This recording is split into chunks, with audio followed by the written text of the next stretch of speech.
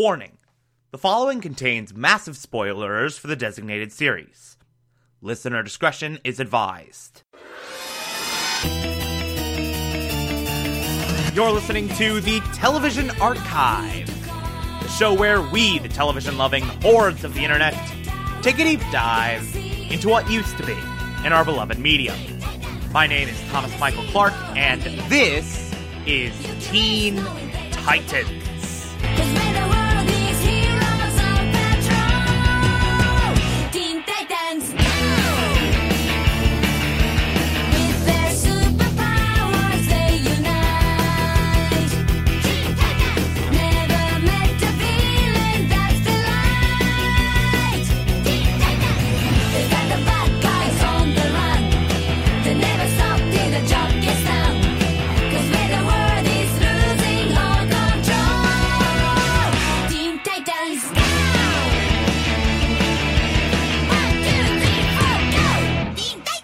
Today we will be discussing Season 2, Episode 11, titled Fractured.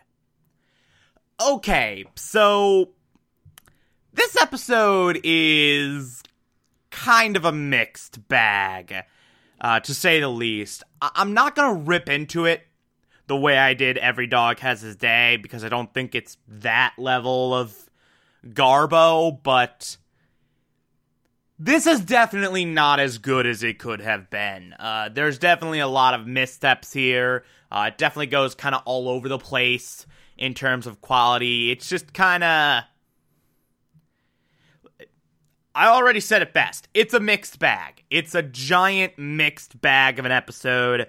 There's some really good stuff in there, but there's also some really shit garbo stuff.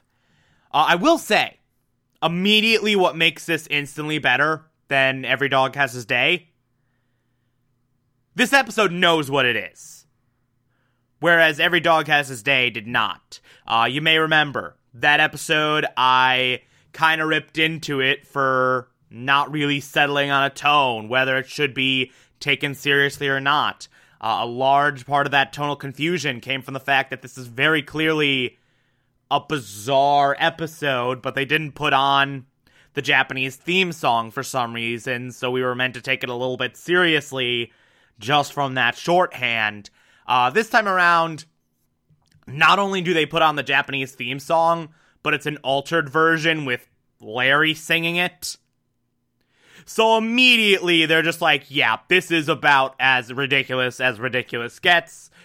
This is an insane episode. It is not meant to be taken seriously at all.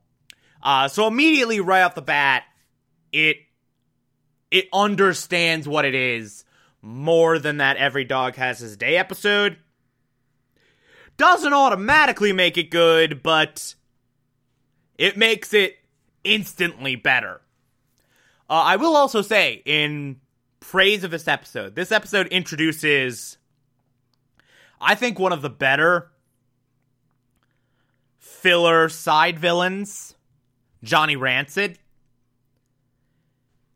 That dude is a really fun villain.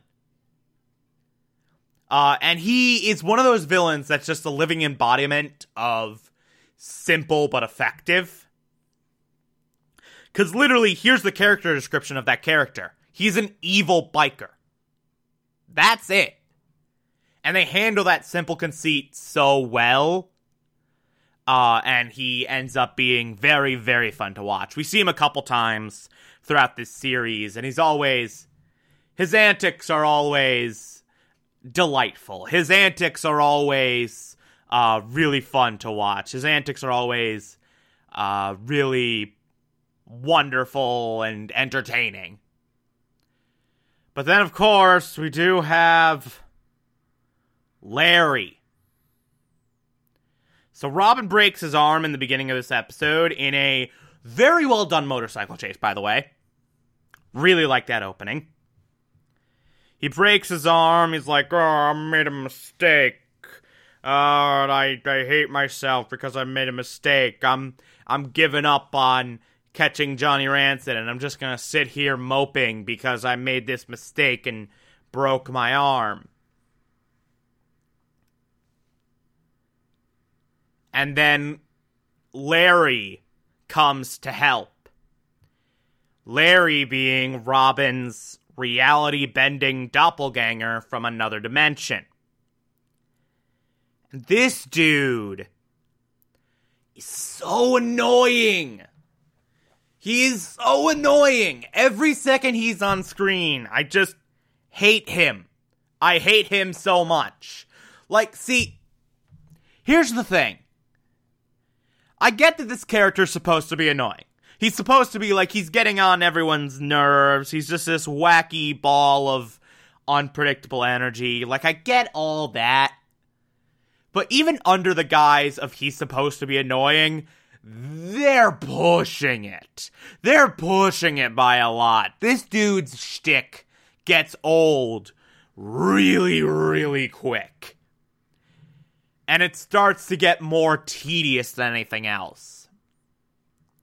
Now, when this episode starts to get fairly entertaining again, is when Larry's magic reality-bending finger gets broken, and he literally breaks reality, and now we're basically in a world drawn with crayon. And everything's topsy-turvy, nothing makes sense. This is where the episode goes full bonkers. And from this point on, it is a lot more entertaining. From this point on, it is a lot more fun. A lot more enjoyable to watch. There's a lot of really cool little visual gags they go into. I especially love the saga of Beast Boy's mouth. The reality breaking, for some reason, caused Beast Boy's mouth to just disappear. And so he doesn't have a mouth, and he's just going around like... There's that one bit where Beast Boy steals Raven's mouth so he can talk, and he's talking with Raven's voice, and then it ends up being this chain of mouth stealing. Raven steals Cyborg's mouth, and is speaking with Cyborg's voice.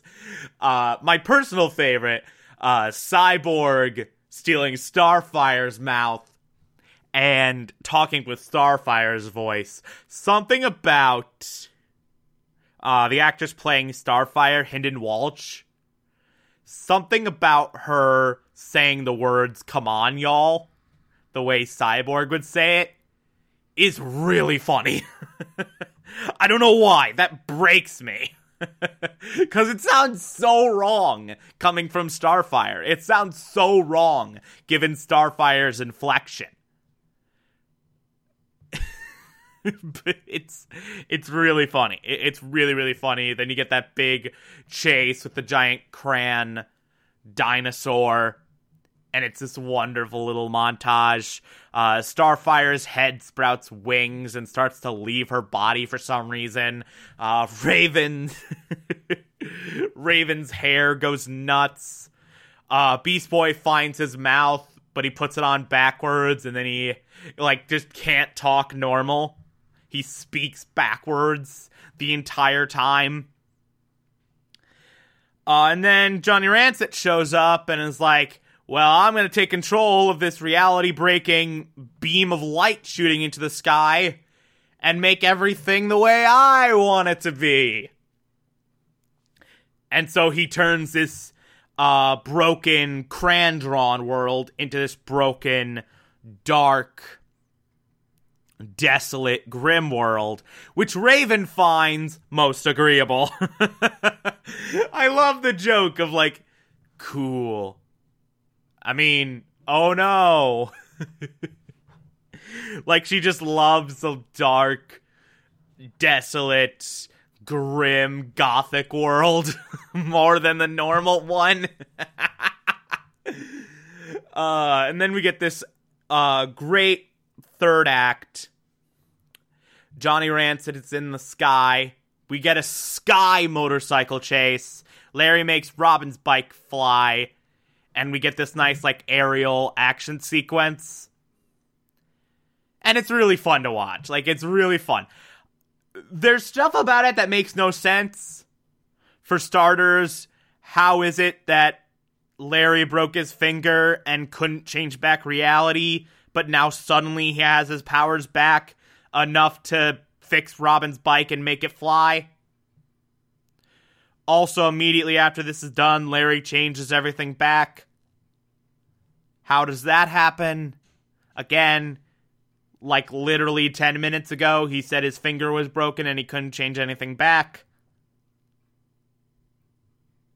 So there's some logistical errors in there, but also they very clearly telegraphed from the fact that not only this was the Japanese theme song, but also the Japanese theme song sung by Larry. They very clearly telegraphed that this episode was not meant to be taken seriously. So I can forgive it, kinda.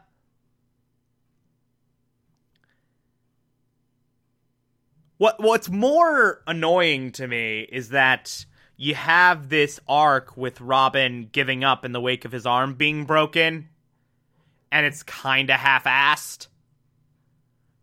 They kinda don't deal with it as well as they could have.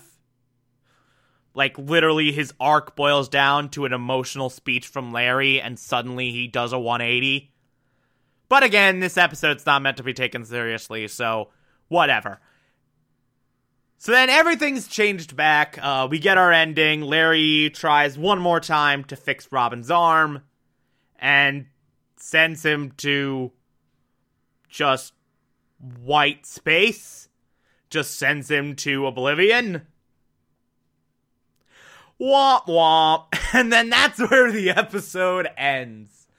Man, how funny would it have been if Robin was just written out of the show? That was just Robin's death. And he never showed up again. That would have actually been really funny.